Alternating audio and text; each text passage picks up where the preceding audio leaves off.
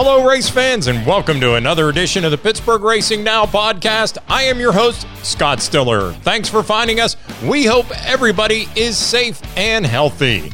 Coming up on this week's podcast, we're talking with local tracks about how they are dealing with restrictions related to the coronavirus pandemic. This weekend, most of Western Pennsylvania enters the green phase, but even under green, tracks are dealing with restrictions, and race fans need to hear about how they can help the tracks. We're also talking NASCAR as they have returned to the track with races at Darlington, Charlotte, and Bristol. Before we get to the NASCAR weekend, we're going to start, though, with the local tracks, and we're going to talk both dirt and asphalt. Joining us on the Pittsburgh Racing Now podcast, Gary Heeman from Lernerville Speedway, the action track in Sarver, and we're waiting to get the green flag flying on all of the local racing here in Western Pennsylvania. And Gary, I know it's been difficult for the track and everybody involved to navigate what has been just the strangest of springs. Yes, it sure has. Thank you very much for having me, Scott. I really appreciate it. It's been a challenge. It's been a really rough deal these last 2 months, and just thinking about all your listeners out there and what they might not, truly think about is just the fact that a lot of us at work there are big racing fans, and it hurts us not to be there.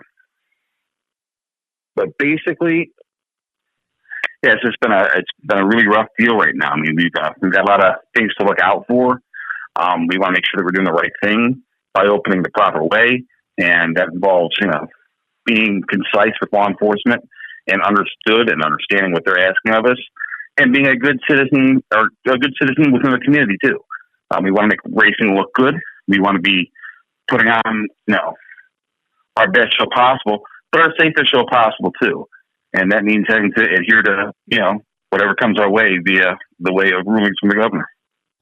Have you gotten any guidance, or has the track gotten any guidance from the state or any officials on what they're looking for when it's time to reopen, or when they're going to allow you to have fans back in, or what kind of guidelines are the track using in formulating a plan to reopen? Well, basically, as we understand it now, you have to understand that this is a fluid situation, as I'm sure you can appreciate. Scott, it seems like it's changing every single day. Right now, we're trying to get clarity on what the green phase does mean, in fact, because there's a few different interpretations going on right now, and we just have to figure out the one that's has the most blessing and has a good chance of being approved by everybody. Basically, what it turns into for us is putting together, and we have most elements of this in place and are shifting to meet any changing needs as we need to. But a good COVID-19 plan that allows us to serve everybody in a safe manner, whether that's sanitizing stations, whether that's thermometer scan checks for all of our patrons of the track, whether they're in the pits or the grandstands. We're exploring all the avenues. We're taking a lot from the CDC guidelines, and just kind of using some of that as a base and presenting a plan that we hope will work for us. It's interesting. You guys were scheduled to start with just a couple of practice weekends when the state shut down. And, right. The racers haven't even had a chance in some respects. Some of the guys haven't even had a chance to get their car on the track and shake them down yet. And I know I was talking with the guys over at PPMS, and they're just trying to get approval to have a practice day. And they said once they have the practice day, they want to use practice day as kind of a dry run for when they can eventually have fans. And I would think that, something like that, I think that's kind of like what NASCAR's doing right now with these couple of races at Darlington and Charlotte, where it gives them an opportunity to test out the plan that they have in place and then kind of tweak it going forward. And I would think that, that's kind of all anybody's trying to do is, this is what we want to do. What do you guys think? And would you adjust it? And if so, how? This is the first run for any of us, really. We've, This is the first experience we've ever had with anything like this before. I mean, in this pandemic. So yeah, we want to make sure that our processes are concise and clear and easy to understand, easy to follow, and easy to enforce. It's got to be all of those things, or it's not what the state's going to be looking for. They want to see that you have a plan together that is in the best interest and with the greatest amount of safety in mind for everybody on that physical venue, and that means doing diligence. And that means keeping contact with people, whether that's with the whole team, Eric Westendorf, with Commissioner Boozle up in Butler County. He's the kind of commissioner that's been working with us, whether that's me reaching out to the state police barracks in Butler and saying, hey, talking to me about enforcement, what are your expectations and guidelines? And, talking to the State Department of Health, too, on what guidelines they're interested in seeing and what we must do to satisfy their needs as well. Anybody that thinks they can just, throw a couple of jugs of hand sanitizer at the pick gate and, just kind of welcome everybody in and have them sit 6 feet apart. I mean, there's a lot more that goes into it. I think what's been helpful resource-wise is that there are several great websites and several great racing marketing people and promotion people that put together this in advance. A lot of questions can be answered and have the basis and foundation for a good plan. Dirt Car, for example, World Racing Group has a good plan and a good website section there with reasonable expectations and frequently asked questions about what makes a good COVID plan. So you have to use all of that in your toolbox. And if you want to race, it's got to be like I said, a system that's as healthy as possible, that has the state's blessing, and also something that you will have to be able to enforce. That's the big thing. I mean, you look at a lot of tracks. I don't want to say in the area because we have a lot of great tracks in the area. They have a lot of great, wonderful staffs that do a lot of great things. We're all into each other's tracks when we're not running, and so I can say that about all the tracks in the area. But I mean, maybe some tracks don't have enough staff to be able to scout those grandstands or, keep check of, all the temp logs coming back where you're writing down all the temperatures of people coming in or things of that nature. I mean, it takes a lot of staff to do that too. And that's another consideration. You have to have formula like that in your plan as well. Yeah, no doubt about that. One of the things I think that would also be key is when you get the green light to have fans, the fans are going to need to follow the guidelines that the track sets, and they're going to have to, in some cases, they may need to put their own personal belief aside because it's not about what they believe. It's about the rules that the track has put in place to satisfy all of the governmental entities that the track needs to satisfy in order to operate. And I think that's going to be one of the key things going forward as well. That's correct. I mean, you really want it to be something that's got the blessing of everybody that you're working with, including the state. I mean, you think about what a track's liabilities are or what the potential liabilities could be if they didn't get it right. That could be a revoking of a license, a business permit, even further fines and penalties if you get it wrong. Well, nobody wants to get any of those. Racetracks, generally speaking, are run, not as a substantial cash making entity, but a lot of times it's a labor of love. You know that as well as I do, Scott. It's one of these things where, it really would be a hard thing to come back from if there were substantial fines or, having to get a liquor license or a business permit back, Yeah, no doubt about it. Let's face facts. Nobody that owns a racetrack or runs a racetrack around here is getting rich off it. It's they're involved in it for the passion of the sport. So, yeah, I was talking with a couple of guys, and there was a guy who said, well, I don't need a face mask. And I said, hey, if it means me getting into whatever particular venue it is, or whether it's a restaurant or an event, if they tell me, hey, you need to sanitize your hands, you need to have a temperature scan, you need to sign a waiver, and you need to have a face mask, I've got no problem with it if it's something that I want to do and if that's what they want me to do. Exactly. I mean, it's one of those things where if your passion for racing is as strong as everybody, likes to believe theirs is, that, those are the things that you have to do to enjoy racing right now in this place and time. I mean, now maybe that'll get easement later on as we get, further down the line with this in a few months. Who knows, if that shifts a little bit one way or the other, where it eases up a little bit.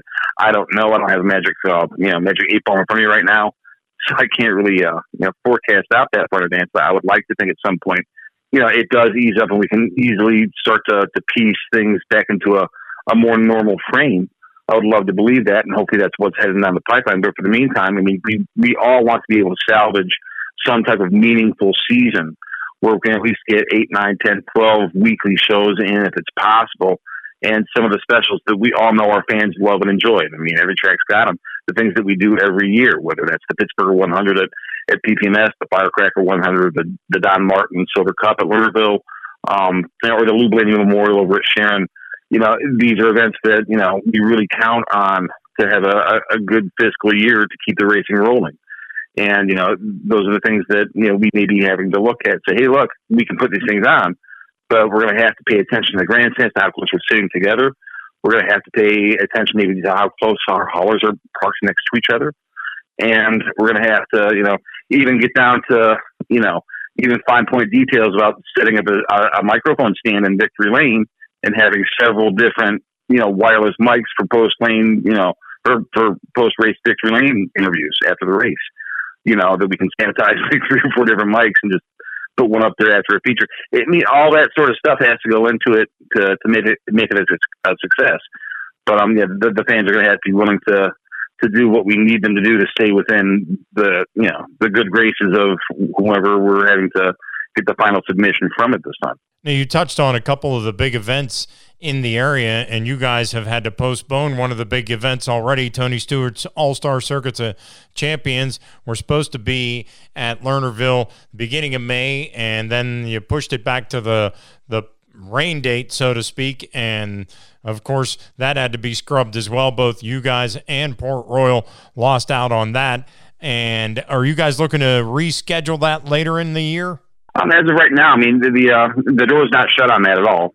It's just a question. I think a lot of sanctions right now are just taking it bit by bit. If you look at the things that World of Outlaws have done, both on the late model side and on the wing sprint side, and at USAC as well, and other regional smaller sanctions as well. Scott, I think we're taking the schedules that we had, and we're not crumpling them all up and throwing them in the trash, but we're kind of making them up as we go along now.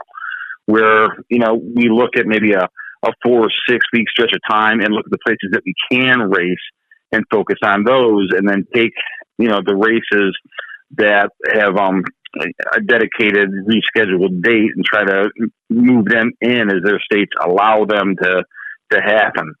So I think the biggest challenge for us right now in getting any of that moving is probably just to really to know and understand the green phase limitations. And that's where we're at right now, just making sure that we know that, yes, we can have fans, but how many fans, or no, we can't have any fans, or we can only have this many people on the property, or can we operate at 50% capacity if we're an entertainment venue?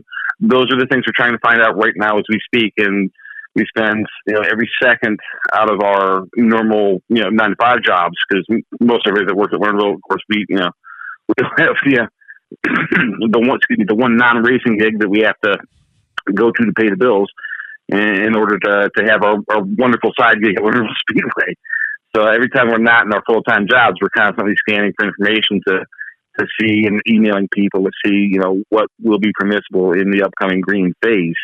That's probably going to be, one of the biggest keys to what we need to look at going forward in racing this year. And, after that, just kind of a case of, seeing then next where the national sanctions will have dates that can fill in potentially. Would you guys run without fans if the state would let you? Right now, I can't say one way or the other. I know this much, and I would definitely say that it would be heartbreaking to even think about having to run without fans. Lernerville with a family. It truthfully is, and this is where we come see each other every Friday night, and start our weekends off with our friends that we see every week. That would be hard to conceive of trying to race without it. I'm sure almost every track out there, Scott, is looking to see if that's a possibility at the same time, just to keep some cash flow coming into the establishments. A lot of tracks are doing it right now. In Ohio, for instance, several of them in West Virginia, even in Pennsylvania. I mean, it's been considered where they get a pay-per-view channel going, or pay-per-view, just single night broadcast agreement, and whatever money comes in, whatever revenue stream comes in from that night, pays a percentage of the purse, and then you kind of take the show and mold it so where it's purse friendly to whatever the revenue is coming through there. Because you think about it like this, it's a hard thing to do. It's not impossible, but it's a hard thing to do. You really don't know how many people are going to be in on the buy, pay-per-view wise, so to speak. Yeah. And then you're also cutting off, your concession stand sales, which a lot of times will put you, to a certain point, financially speaking, in a particular night. Maybe not make you or break you, but definitely it's an important factor. I mean, if you've got you've got no fans in the place, you've got none of the side revenues that help make racing happen. That helps the sport pay for itself. Whether that's T-shirt sales of vendors to all the booths on the concourse, and of course the hot dogs and fries and the wonderful fish sandwiches and the Marburger premium, or the Marburger iced tea rather, from Marburger Farm Dairy. All that stuff factors into the equation, and allowing you to be able to race week after week. And then you have to consider your sponsors as well. If you can run without fans, can you still, you'll still get some sponsor, viewership, because your billboards and your advertising will be all over the place. It's a question sometimes of saying, well, can we cut 30-second commercials for our individual track sponsors as well? It's really kind of forced everybody to think outside the box with the pay-per-view thing. And then there's one more thing to consider with that also, Scott, when I talk about that, is that if you'd have asked me a month ago, if you do without pay-per-view and pay for a show, it's yes. I mean, if you look at the first Speed Shift pay-per-view back in April, I believe, with Park Jefferson, yeah, you could have paid for like 3 or 4 nights of racing with that pay-per-view probably. Now you're looking at the dilution of that. Yeah. In other words, more tracks are not that money, that revenue pot's being spread thinner and thinner the more tracks that do this. If you thought you were going to get 3, 4, 5, 6,000 views off of a pay-per-view, a month ago, what do you really expect to get right now if you do that? So there's a lot of questions that need to be answered, and a lot of clarity needs to come, to the forefront there. But one thing's for sure, I don't know if pay-per-view would be an answer, or running without fans would be an answer, Lerbo. I'd like to think that we would have our fans there, though. I mean, I'll be honest with you, it is a family. No doubt about it. And one of the nice things about Lernerville is that you have enough grandstand that you can at least space people out a little bit there. And with what you guys did with the pits and the garages, you got plenty of room for the trailers and all that. So I think in that respect, you guys, I think, would be good if the state would give you the green light. Oh, for sure. I think so. I mean, if we classify it as an entertainment venue and we're half capacity, I think there's more than enough space there to stretch it out and make it a very much safer show than you might have, as we've seen at some of these places last week, where they opened up kind of against the will of the current government, and they were really kind of pecking like sardines without masks in a few places. I won't name the tracks. I don't think anything around here actually, but a couple down south I had noticed where their stands were packed like sardines, are sitting next to each other, and hardly anybody has a mask on. You have to realize one thing: that photo gets taken, it gets shopped around everywhere, and all of a sudden, people that don't understand racing are now looking in on the situation, like, oh, so that's what racers are really doing, and now you've got another problem. Yeah, great point. Great point. I think I got a tip of the hat to NASCAR for how they're doing it. And granted, because they're the big behemoth, they can do it, and they're as far as money wise, it's not really hurting them running without fans because they get so much TV revenue. But, sure. At least, and all the video that I've seen over the past 4 or 5 days and last week at Darlington, you saw guys with masks. You didn't see groups of people hanging out together. People went in, they did their job, they went about their business, and it seems like they didn't have any problems. And I think that's really all the local tracks want are, this is our set of parameters. This is what we need to do. We want our race fans to follow it. So once we get the okay, we can do this for the rest of the summer. Right. And in the dirt vein, I mean, I've got to tip my hat to World Racing Group. If you watch any of their broadcast on Dirt Vision from the early parts of the season, they've been able to run a few shows now. They've done it the right way completely, with regards to the way things were handled with the media, with drivers and interviews and things like that. And making sure that everybody had masks on, and they were keeping good social distancing. That's the example that they wanted to set forth and say, hey, this is the way we're going to do it. This is the way we recommend you all do it. And they, to this point, and there's no reason to think it won't continue this way, they've been doing a tremendous job, and they've been a good example to follow. Yeah, without a doubt. I watched Larson pick up the win last week, and how about that? Yeah, how about that? And yeah, and that takes me actually kicked something into my head that I've been meaning to ask you about. How awesome is it that Lernerville is on iRacing? I think it's tremendous. That was an early season surprise. That this would happen. It's not the way that we wanted it to happen. Certainly, nobody could ever wish COVID-19 pandemic on anybody. But I mean, one of the parts that fell out of that was iRacing got some screen time. That means that also Lernerville on iRacing got some screen time, which has been a good thing. We love it. We hope the fans that do have the rig and the setup and play it, they enjoy playing it. Watch turn 2, because you turn 2, you're likely to go in there with too much momentum and slide off the top, just like a regular Fab 4 Friday. Yes, it's the one track most people say I still don't get turn 2 at Lernerville. I was like, you're not alone. Most of us don't. I've done it in my own personal car maybe once and tried that. No, I'm kidding. At the same time, no, it's the way the imagery comes out in iRacing, it's just it can't be beat. I mean, that's I'm still amazed how sharp that is, and how wonderful that race is. How real the attitudes of the cars on the track. That's exactly how a Fab 4 Friday looks, and when they're all out there, sliding each other and going 3 and 4 wide. It's a spitting image of her. And we love the fact that it came out so well, and we couldn't be more pleased with that. It's a marketing tool. I mean, drivers are going to see that, and they're going to, if they want to take a little racing vacation, they might be more encouraged to head on out to Lernerville and see what we're all about. So yeah, it's a win-win for everybody. Yeah, no doubt about it. And the place looks great. I did get some video from iRacing of some screen caps that they sent, and it looked phenomenal. I actually shot one of the screen caps off to my bosses at the radio station, because it was a 410 car right at the Y108 billboard. So I said, check out the virtual advertising you guys are getting perpetually now. So they loved it. How fortuitous. That was great. I mean, and the sponsors, they all came out clear as a bell too. I mean, that's the exact same razor sharp image of the logos. So that turned out really well. Really can't say enough great things about them. Well, hopefully we'll be looking at those billboards in a couple of weeks.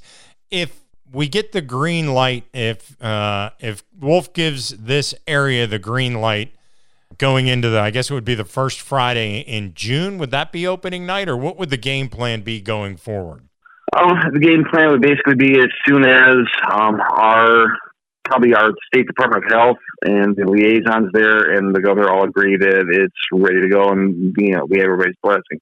It's just, and we think it's probably doable right now, because I believe the governor did say that auto racing is allowed with in the green phase with 250 people on site. Therein lies the problem, and that's going to set probably a decision one way or the other on how we're going to be able to attack this. It's probably just understanding what the green phase really means with the amount of spectators in the stands. Once we know of that, have that, and we've got a plan submitted, it's a simple case of getting out there and getting on the track.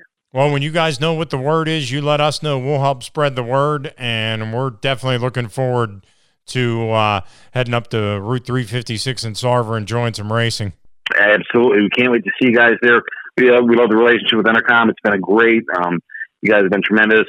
Yourself and Pittsburgh Racing Now, and all the guys. We look forward to seeing you guys, and we couldn't be more appreciative of the support, Scott. Well, hey, we appreciate you guys. We appreciate heading up there on Friday nights and, getting some of those midweek shows in over the summer to help break up the monotony of the work week. So hopefully we'll get a return to normalcy here in the next couple of weeks and we can enjoy our Friday nights up at Lernerville. Absolutely. We're looking forward to it. Our fingers are crossed, and trust me, nobody wants us to be back more than us. I mean, like I said, we're all fans of this. We all love watching it. We all love being there, even though we work there. We still love to serve the sport, serve our fans, serve our drivers, the best possible night of entertainment in the area, and we feel like we do that, and we can't wait to serve up another edition as soon as we possibly can.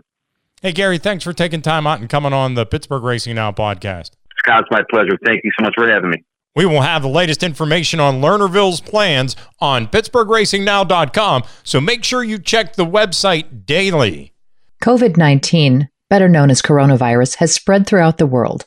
There are a few ways to help lower the spread of this respiratory disease. Wash your hands.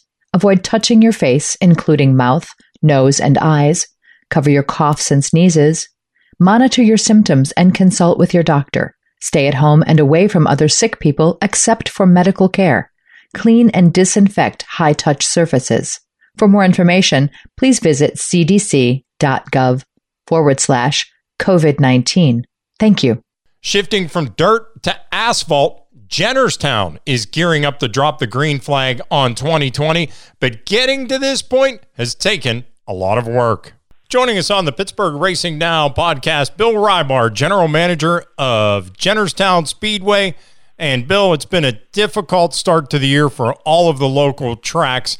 Walk us through what you guys have experienced when the shutdown started and kind of where you guys are at today in the hopes of, eventually being able to drop a green flag. Yeah, it's been one of those deals that we could go on for days, and it's been such a back and forth situation. There's been very little leadership coming out of Harrisburg, very little guidance, and the little bit we're getting, there's very little transparency. So the first 6 weeks, so to speak, we knew very little. We knew anything. Thank God we were very lucky in the Jennerstown Speedway Complex community. We have Representative Carl Metzger, who's been very proactive, that has returned phone calls and told us as much as he could, as well as Senator Pat Stefano, who also has been very proactive and supportive of the Speedway. But unfortunately, these gentlemen who are working in Harrisburg every day are getting their information about the same time we are. So it's been very frustrating from the facility standpoint, as well as all the businesses in the local communities, as what color means what are you allowed to do, what can't you do? Oh, we're going to change the regulations 2 days later. Oh, we're going to do this. Nobody knows what the left hand doesn't know what the right hand's doing. So it's been a real struggle. We finally feel that things can be conducted in a safe manner, especially in the Somerset County region and its surrounding areas. I mean, Somerset County has been, I believe, 27 cases for about the last 4 weeks. And we're still not in a green state because of the criteria established from the Department of Health and so on and so forth. So it's been very frustrating, is the word to use, for not just the Speedway, but all local businesses. Everybody's trying to do their part to keep the members of the Commonwealth of Pennsylvania as safe as we can, while still having some kind of livelihood. So it's been very tough. So when you're trying to navigate these waters and it's such an ever fluid changing situation, it's difficult to develop a plan. And from what I've heard from some of the other tracks and some of the other sports teams in the area is that in order to conduct business, you have to submit a plan. So walk us through your COVID-19 plan and, what you guys will have to do in order to get back up in operation. Well, one thing we're very thankful of, Robert Johnson, who is a member of the United States Motorsports Association, they've actually put a lot out for speedways and other facilities to have that proactive approach to develop that COVID-19 response plan. And what we did at Jennerstown Speedway, we took a lot of the templates they had. I looked at a lot of the stuff that the CDC and the federal guidelines were, because we were not getting any guidance whatsoever from the state. You called the people that should be providing the answers, and they couldn't provide the answers. And they shared the same frustration. So it all goes to the top of the board coming out of the governor's office and Department of Health. So, the people that you are supposed to call to get that direction can't provide it. So thank God the United States Motorsports Association, who is across the country, has seen what has worked in other facilities in other states, provided some really nice templates for us to follow.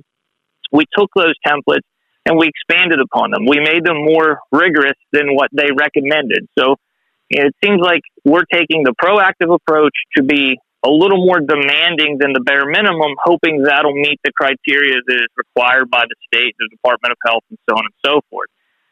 Unfortunately, you look at something like Selinsgrove Speedway, who receives approval by the DCED on one day, and then 2 days later gets shut down by the governor's office. So it is so frustrating. It's very difficult to put your finger on this and understand, well, why is it good enough for the people that are supposed to approve it and then get vetoed later on?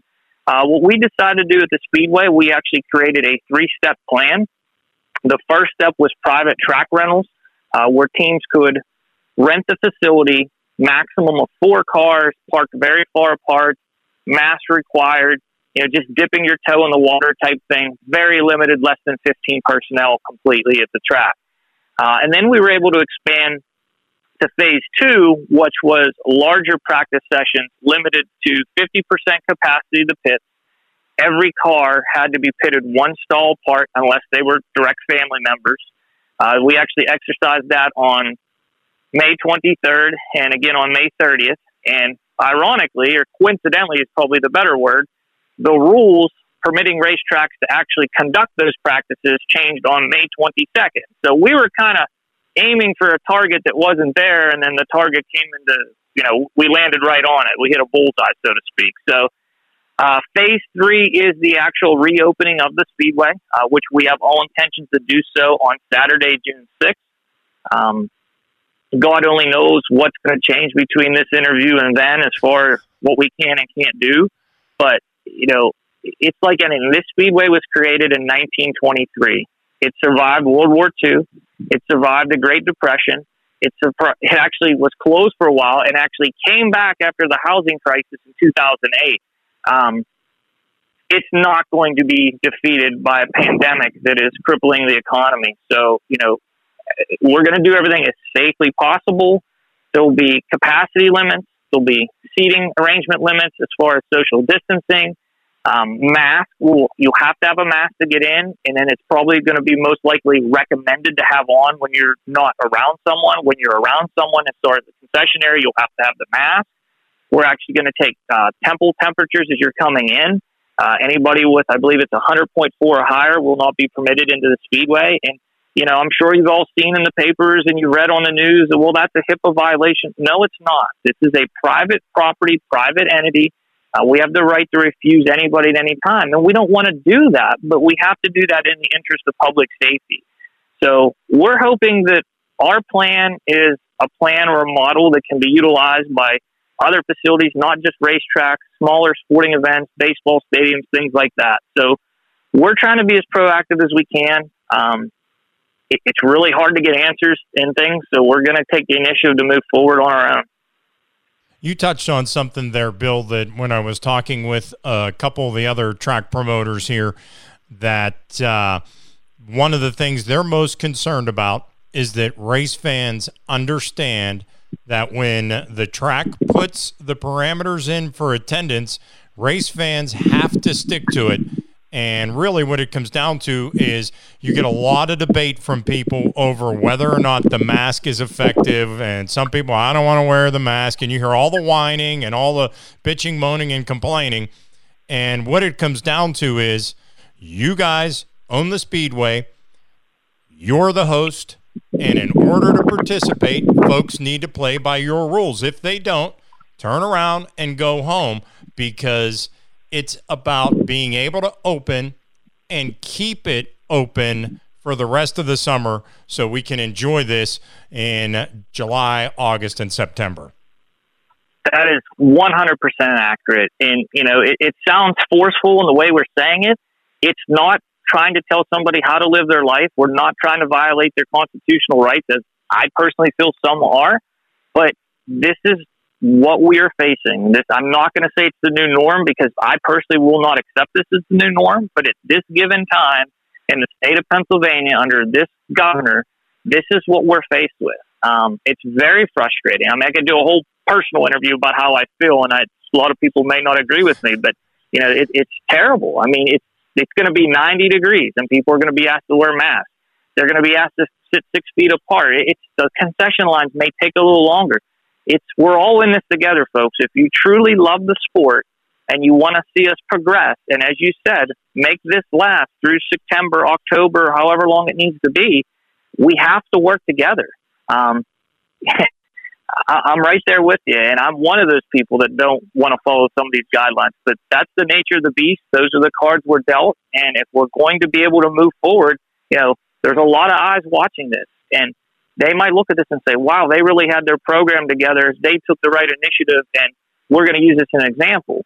There's other racetracks not following those guidelines and things like that, and they're getting shut down. We don't want that to be us. So we need everybody's help, everyone's assistance, work together on this, set an example for not just this state. I mean, you think things are bad in Pennsylvania? Call some of the tracks up in New York. Call some of the tracks in Connecticut. It's terrible. They may not see a car on the track the entire season. So it's troubling times. We have to put our emotions, check them at the door, so to speak. We got to do what's right so that we can continue to proceed. I look at it as just like the rule book. Nobody likes flipping through the rule book and seeing different rules and regulations. Race car drivers and people like that, they operate in the gray areas. Well, there cannot be any gray area in this right now. It's just, this is the hand we're dealt. These are the rules we have to play by. So let's get it handled so we can move this ball forward. Absolutely. Couldn't say it better myself. The hope is on the 6th for you guys to reopen. So for folks that are interested, whether it be competitors, fans, whoever, they want to find out the information that they need to know, where will they be able to find it, and how will you be communicating that out to everybody? So for the most up-to-date and current information, we encourage everybody to check out our website at jennerstown.org. We will make social media on Facebook and Twitter posts that will link you in that direction to the website. We do encourage everyone, as far as the drivers and the fans, to please read through that. I don't want anyone to show up and not be able to come in because they don't meet the requirements or criteria. But this is what we have to deal with right now. It is such a fluid and evolving situation. One announcement could look good, and the next day they change their mind. So please stay up to date on this information. I want to mention this. We ran a practice last week on the 23rd, and we had about 33 drivers in the pits. So it was limited to less than half capacity. And it's just a total different feeling in the Speedway. There's a lot more of a humbling experience. I think guys realize how close they were to maybe losing something they love. And we're trying to get everything back on track, no pun intended. So hopefully the fans can understand and share that same humbling sentiment as far as, we're in this together. We got to make this work together. Please stay posted to that information as it can change up and down. But all systems are a go for June 6th. I'm not going to sit here and say we're going to defy any orders or whatever, but as you mentioned before, we will, exploit the gray areas if we have to. That's what they're there for. Would you guys be open to running without fans in the stands, or is that cost prohibitive? Unfortunately, that's just cost prohibitive. It's just the way our business model is structured, the way our facility is, for the size of the purses that we pay our competitors, which is much more sizable than most racetracks in the region. It's just not affordable. I mean, we get a lot of people say, well, let's just put cars on. It's not that easy, folks. I really, really wish we could. But to make our sponsors satisfied, to do our agreements with our sponsors, and to literally keep the lights on at the Speedway, we have to have fans in the stands. And, one other thing, I'm reading a lot on the internet, not just our track, other tracks, and, a lot of criticism from people about safety. I don't feel safe. Everybody is open to make their own interpretation as to whether they feel they will be safe in any environment. When you went to Lowe's 3 weeks ago, they're counting how many people were in there and limiting. I went to Lowe's 2 days ago. There's no longer anyone counting how many people were going in there. You weren't allowed in without a mask. I seen 5 or 6 people without masks. I still had one on. So no matter where we go or how we do this, there's going to be people that don't feel we're doing enough. There's going to be people feeling that we're doing too much. And everybody has to make that decision for themselves based on the evolving situation with the COVID-19 pandemic as to whether they feel they are safe with what is going to be done. And, if they're not comfortable, if they have a pre-existing condition, if they feel there's a risk that they could be exposed, then we ask them to please stay home. Keep not just their safety, but the safety of everybody else together. I'm a big believer that I'd love to see a shift in this whole regimen here that, let's shelter those at risk in place and let everyone else go back to work. So I shouldn't really put my personal input in there, but that's kind of how we feel the Speedway as well. If you don't feel safe, if you feel yourself is at risk, please stay home, take a week off till you feel better, then come back to the Speedway when you feel you can. You hit on something there. It's just apply a little common sense to this. If you're immunocompromised or if you do have an underlying health condition, then you're the type of person that maybe needs to kind of abide by the caution flag for now.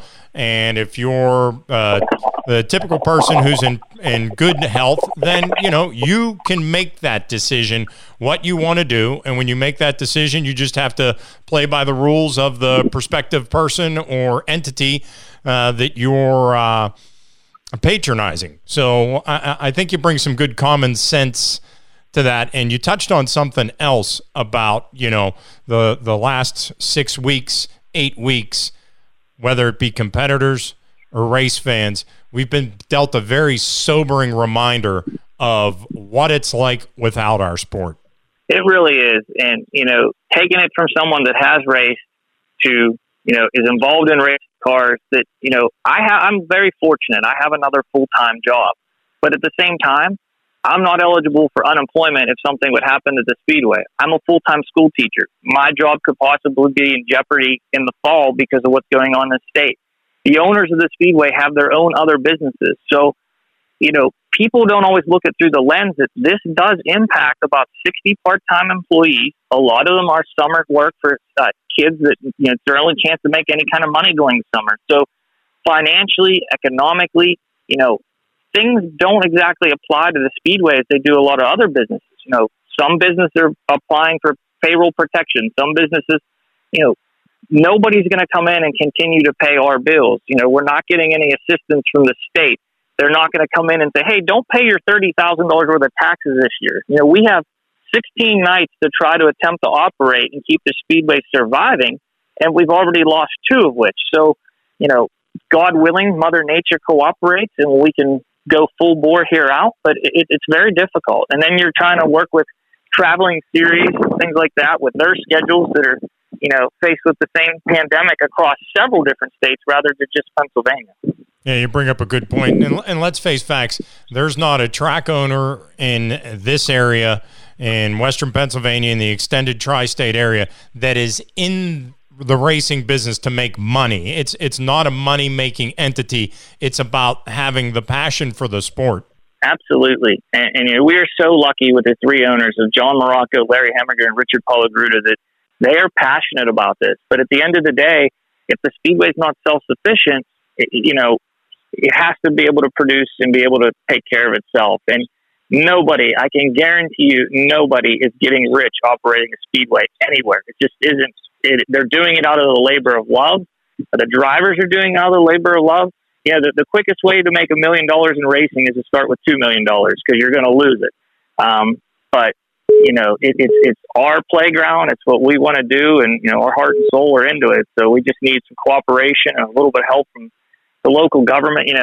Everybody says all the time, call your local representative, call your local senator. Folks, that makes a huge difference. We've had our drivers and their families calling for 6-7 weeks, and the people actually starting to get annoyed. Well, guess what? If you pay attention to what's going on in the House of Representatives, some of them are starting to vote a different way that is benefiting us because they realize we are the constituents. We are the ones that they represent us. So we really need people to keep calling, make those phone calls, keep supporting your tracks and your local businesses. The mom and pop places are really suffering just like the racetracks.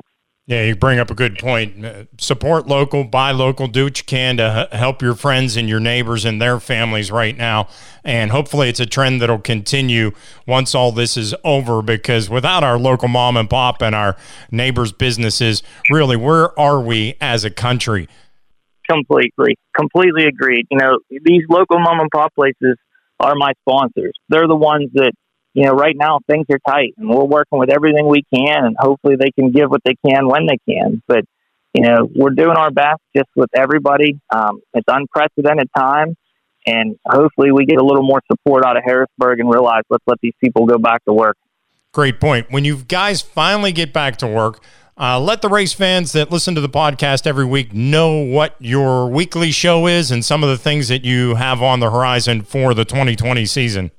Well, our weekly show consists of 5 divisions. We are a .522 asphalt oval located in Somerset County, Jennerstown, PA. We run the Martellus Pharmacy crate late models, which is part of the Rush sanctioning body. You know, the momentum building up to this year has been insane. We actually have about 22, possibly a 23rd late model registered for the season, which is unheard of in asphalt short track racing, especially in our region. That's phenomenal. We anticipate between 15 and 18 weekly, depending on people's work schedules and things like that. Our second division is our Stoystown Auto Wrecker Modified division, which continues to grow. We're getting so many dirt converts that are coming over to asphalt. I think Doug Lesson's won 6 or 7 championships in his life in different dirt tracks and different divisions, and he'll be piloting a modified this year. We run the Ron Collision Center Street Stock division.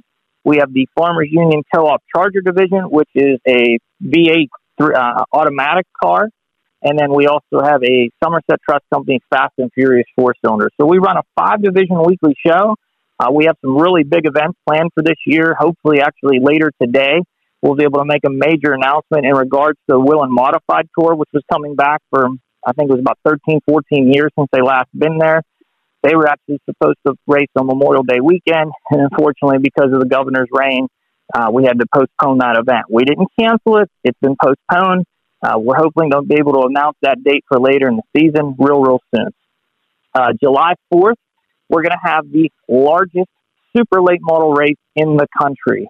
Jack McNally, who's the president and CEO of the Cars Racing Tour, which is primarily based out of down south, will be running a multi-sanction event with the Southern Super Series, JEG CRA Series. $20,000 to win to the winner of that race. July 4th weekend, some of the top asphalt late model drivers in the country, including Bubba Pollard, Josh Brock, and many, many others are expected to be there. I mean, it's just crazy what the buzz in the racing community for that July 4th event will be. July 25th, we have a little bit different type of motorsports going on. We will have the All-Star Monster Truck Tour returning to the Speedway. In 2019, this is a sellout capacity crowd. So we're really hoping that by July, everything will be opened up for full capacity to once again bring those trucks in. August 8th, I believe it is. That weekend will be the 3rd annual Moto Mountain Masters, which is a $10,000 to win pro late model race. Last year, it was the top 7 car count for a pro late model race in the continental United States and Canada.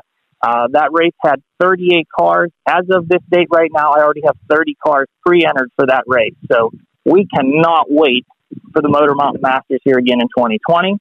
And then the Super Cup Stock Car Series will coming back on 2 occasions. I believe it's July 11th and August 22nd. And then our last real big show of the year is the Muskie Racing Sprint Cars in September. They are 410 sprint cars on asphalt. What a show. Really, really fast. So if you're a dirt lover and you like dirt sprint cars, you want to come watch these bad boys on asphalt.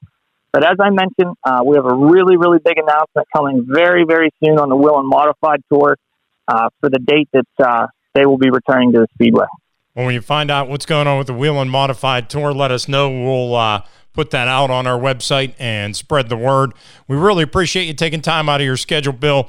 And we're, along with everybody else, we're hoping that we can get back to a sense of normalcy and we can come up to the track, enjoy some racing and some asphalt racing, and we need to get out. Once we're able to go racing, we need all the race fans to support all the local tracks so they can start to recover, just like all the local businesses. Absolutely. A lot of people's vacation plans got interrupted this year. You might not be able to go to the beach. You might not be able to go to the mountains, wherever. Take that money, stick it in your pocket, and go to a couple different racetracks this year. Make mini vacations. Go to somewhere you've never been before. If you've never been to Jennerstown, go to Jennerstown. Lake Erie Speedway, AJ Moore up there has some big shows this year. Go visit them. Go visit Latrobe. We're all in the motorsports community. I don't care if that track races the same night as me. Continue supporting local grassroots racing if we want it to be here for generations to come. Couldn't have said it better myself. Bill Rybar, General Manager of Jennerstown Speedway, thanks for joining us today on the Pittsburgh Racing Now podcast. Thank you so much for having me. We will keep you posted on Jennerstown's plans on PittsburghRacingNow.com. Make sure you bookmark the site. That'll make it easy for you to get the latest information. We also talked to the Mileys at Pittsburgh's Pennsylvania Motor Speedway. They have submitted a COVID-19 plan to the Pennsylvania Health Department and are awaiting approval. So once we know what's happening over at PPMS, we'll pass that along.